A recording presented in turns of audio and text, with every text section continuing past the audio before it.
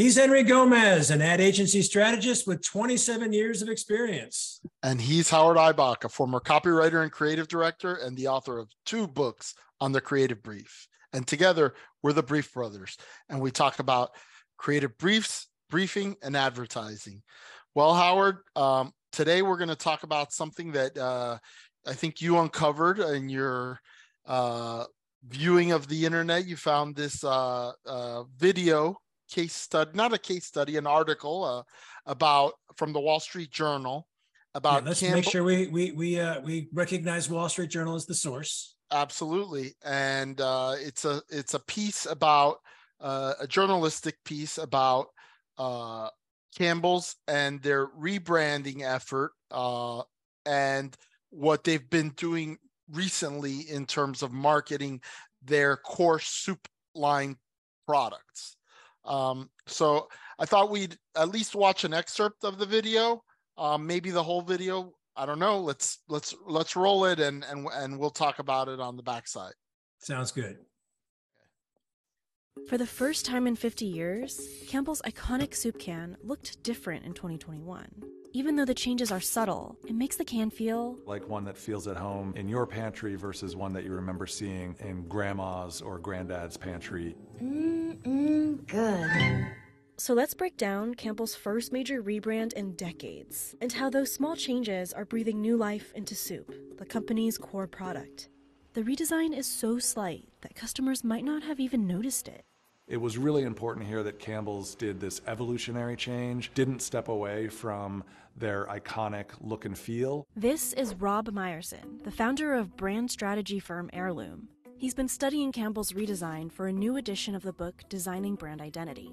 Though Campbell's Soup Company makes more than just soup, its namesake product has been on shelves for 130 years. The label has been tweaked many times since then, but only significantly redesigned a handful of times. Like in 1898, when the company first chose the colors that would define it. The red and white on the can, which is inspired by the Cornell football team's uniforms. That red and white wasn't touched in the new redesign, but other elements were tweaked. For example, the new logo gets rid of the drop shadow and disconnects the letters. Drop shadows are a little bit of a relic of an era in design where adding dimension was seen as a positive. Removing any unnecessary components like that subtle drop shadow just puts all the more focus on the recognizable assets. The overall effect is a simpler, more modern take on the logo, and modernizing is a theme throughout the redesign. The medallion, they retained all of the text and basically the same imagery within the medallion, but they added some dimension to it that looks a little bit more 3D. It pops a little bit more. It feels brighter on the can. The word soup has been written in a different color. They've gone from a serif typeface, which has these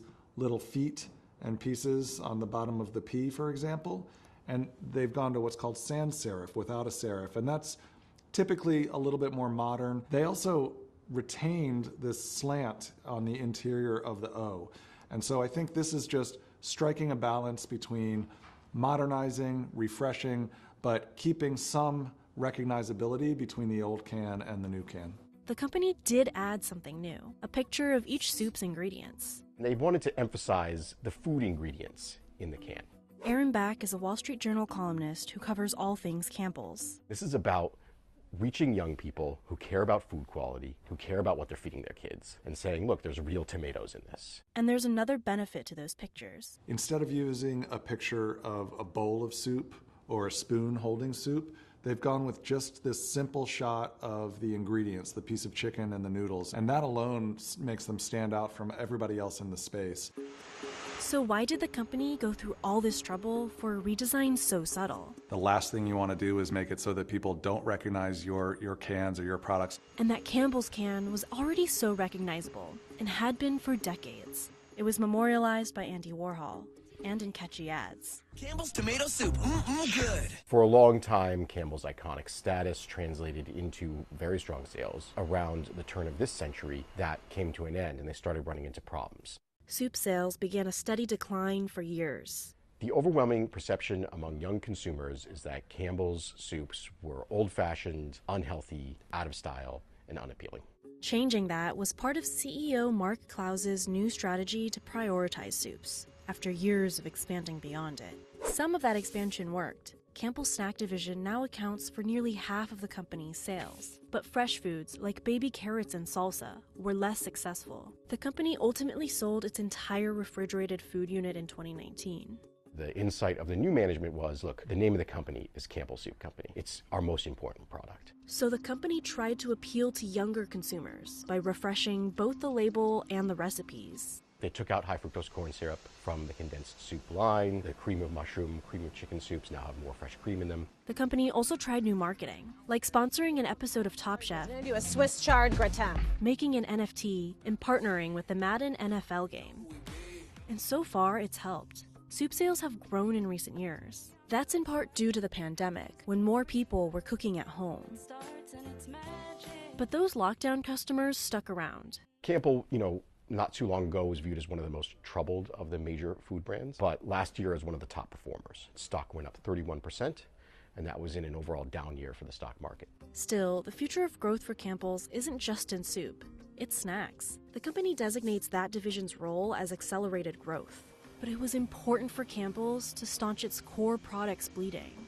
Once you clean up the product and also make the label look more appealing, what you do is you kind of give a permission structure. That's something you can maybe even be excited about, to have a can of Campbell's tomato soup in your pantry.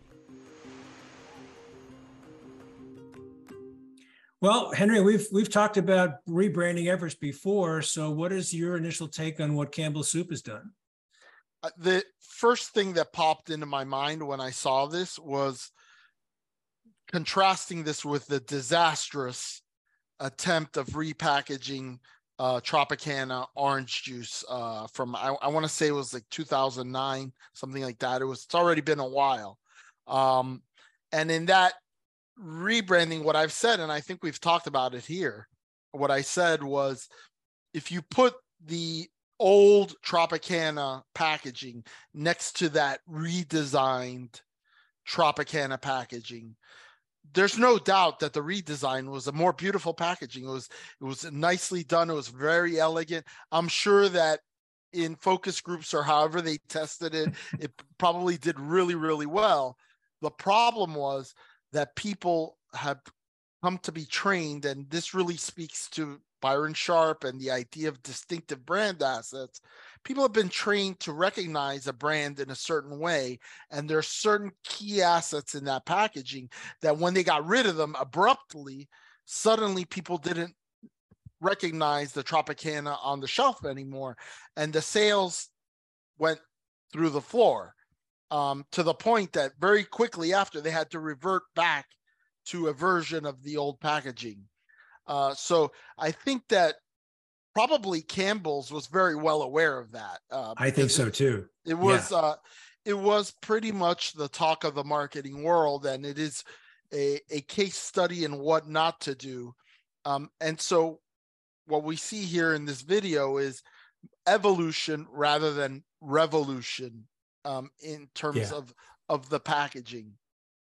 Yeah, I would agree. In fact, I came across something that was posted on the internet on LinkedIn the other day, and we mentioned it in a previous episode. It was 10 things that the poster described as the laws of advertising. And the first one was people don't care. So when you rightly pointed out that in the focus groups for Tropicana, there were people who probably loved the new design of the Tropicana packaging, that was completely out of context because they were all set up. It's like, hey, we got this new packaging, let's talk about it. And once they knew what was going to be presented to them, it wasn't a shock. But out in the real world, when people are just strolling down the grocery store aisles, picking up what they get, they don't care about that stuff. They, like you said, they have been very well trained. It's as if Tide had changed its colors from red or bright orange to green. People would walk right by it because they're not expecting to see green or gray or whatever color. So I think you're right. I'm mindful of the fact that smart brands are taking note of what's worked and what hasn't worked. Now, for me as a former copywriter and a creative, I kind of have a lot of fun when we talk about things like a rebranding effort, because I get to put aside my expertise as a quote unquote writer, and just now look at myself as a former expert in branding and what goes into and makes a brand strong. And we can connect this back to the creative brief as well, because these are certain elements that go into a good brief that will clearly define what the project and the objective is. And that has to translate into what we see in the packaging. So without knowing what the brief was, we can kind of make some intelligent guesses. And I think evolution is the great word here that I'm pretty sure might have appeared in the brief at some point. We're not trying to make a drastic change. We're trying to make a subtle change, an upgrade, not a complete start from scratch. And I think they've achieved that pretty successfully. Yeah, and I the other thing, I think there's a couple other topics that I want to talk about regarding this piece that we saw. And one of them is that the changes that they made, as we've described, were subtle. But it's also important to remember that what is in fashion now in terms of design will be out of fashion in 5-10 years and won't be. I mean, we've seen this, for example, with icons on the iPhone, right? Like the app icons that at one point they were very three-dimensional, and then they went to like a flat. And we saw that with the Campbells, you know, they got rid of the drop shadow. Mm-hmm. So they kind of said, well, drop shadow is kind of out of date, so we're going to get rid of that, but we're going to leave the font looking very similar. We're going to separate the characters a little bit. Okay. But then the other interesting thing is that the medallion, they went from a flat medallion to one that was more three-dimensional. Yeah, so I noticed that too. At the same time that they took away the drop shadow that adds some depth to the name, they added depth to the medallion. So the point is, when you make these minor modifications, there's always an opportunity to modify them back or to what the next trend is. And so, but it was interesting. They showed like the packaging over the years, and it was largely the same after they went from that black label to the red and white label. Yeah, in 1897, a very long time ago. Exactly. So, you know, all the way through the growth of Campbell Soup. The other thing that is partially related to the packaging, but really also about what was going into the can, right? They talked, this wasn't just an effort to change the packaging to try to capture more share. This was about modernizing everything, and that included the ingredients, being more attuned to what consumers are asking for, which is no high fructose corn syrup, more cream in the cream soups, you know, more vegetables in the vegetable soup. But basically making a better end product. And then they reflected that on the packaging by having these images of the actual ingredients that go into the soup, which also, you know, speaks to, they talked a little bit at length in the video about how all the other competitors have either a bowl or a spoon of soup. And Campbell's kind of zigged where everybody else was zagging, or vice versa, however you want to phrase it. But it makes it, again, distinctive to them that they have this ingredient shot on their red and white distinctive label with that font that is still very similar to the font that they had before. A lot of the other elements remained the same, even though the font on the word soup changed. You know, the little, how do you pronounce the fleur de lis on either side? They were very similar still. So this is a don't lose your consumer. Don't, you know, the analogy I use is, you and I are at a party and we decide we're going to go somewhere else, and I know where we're going, so you're going to follow me. I got to be careful. I can't run stop signs or red lights or go speeding. I need you to stay on my bumper so that you don't get lost, because you don't know where we're going. You know, before the time of cell phones, this was this was a thing, right? Like, oh, follow me, but you're cursing at the red light because the guy took the yellow ahead of you, you know. This is an effort in trying not to lose the consumers as you're making your way from one party to the next. Yeah, but the two topics that you brought up are kind of interesting for me, because one is kind of an inside baseball thing, which all of our viewers, I think, will appreciate. The changes in the fonts, the changes in the lettering, the subtle changes in colors, the substitution for a bowl with the actual vegetables. These are the little details that professionals like us would get. An average consumer may or may not, may or may not register with a typical consumer. And then the bigger issues, like, let's make the ingredients more healthy, more contemporary, more responding to what I think they refer to the younger audience, what they want in terms of health and content. So this is stuff that's going to matter to the average consumer and going to matter to us. And so as I think students of briefs and students of branding, we can step back and say, all right, to your point, it's easy for me to follow you to the next location because I don't have GPS, and you're not going too fast. You're not doing to me what Tropicana has done. But also, this is a better product. So they took advantage of the opportunity. It's like, we're going to make these changes to the label and to the fonts and to the colors and the da. Why don't we also improve the product? And Tropicana didn't do that. Maybe they didn't feel they needed to do that. They had a good product to begin with, but Campbell Soup felt, well, we haven't done anything with this since 1970. I'll bet they haven't changed the ingredients since 1970, but I don't know. They say you learn by failing, and there's no better way to learn than from somebody else's failure, right? It's better that you learn from somebody else's failure. And like I said, I think Tropicana has gone down in infamy as what not to do in a repackage design. I just want to say this is a fun conversation because I grew up on Campbell's Soup. Me too. My grandmother, used it a lot because me and my sister liked it, and it was an easy solution. And I still, with my kids, when I don't want to cook, it's like grilled cheese and Campbell's tomato soup, and and the kids love it. Yeah, we were talking with Mark Williams in a recent episode, who is a corporate senior level creative in the corporate world, and we were talking about the efforts to rescue brands, and he said, I think we were talking about the fact that there are a lot of retailers out there that have their own brands. I'm making the correct reference. A lot of very well-known grocery stores have their own store brands.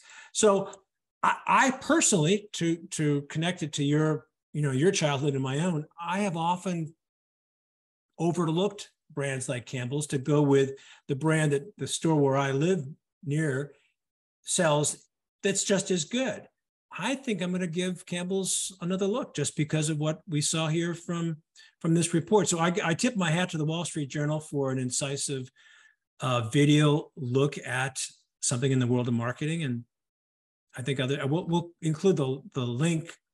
It's a pay window if you don't have a subscription, but I think this video was accessible to both of us. So we'll include the link in the show. And all copyright claims go to Howard Eibach. All right, good stuff, Henry. Good stuff, Howard. He's Henry Gomez. And he's Howard Eibach, and together we're the Brief Brothers. Till next time, bye-bye. Bye-bye.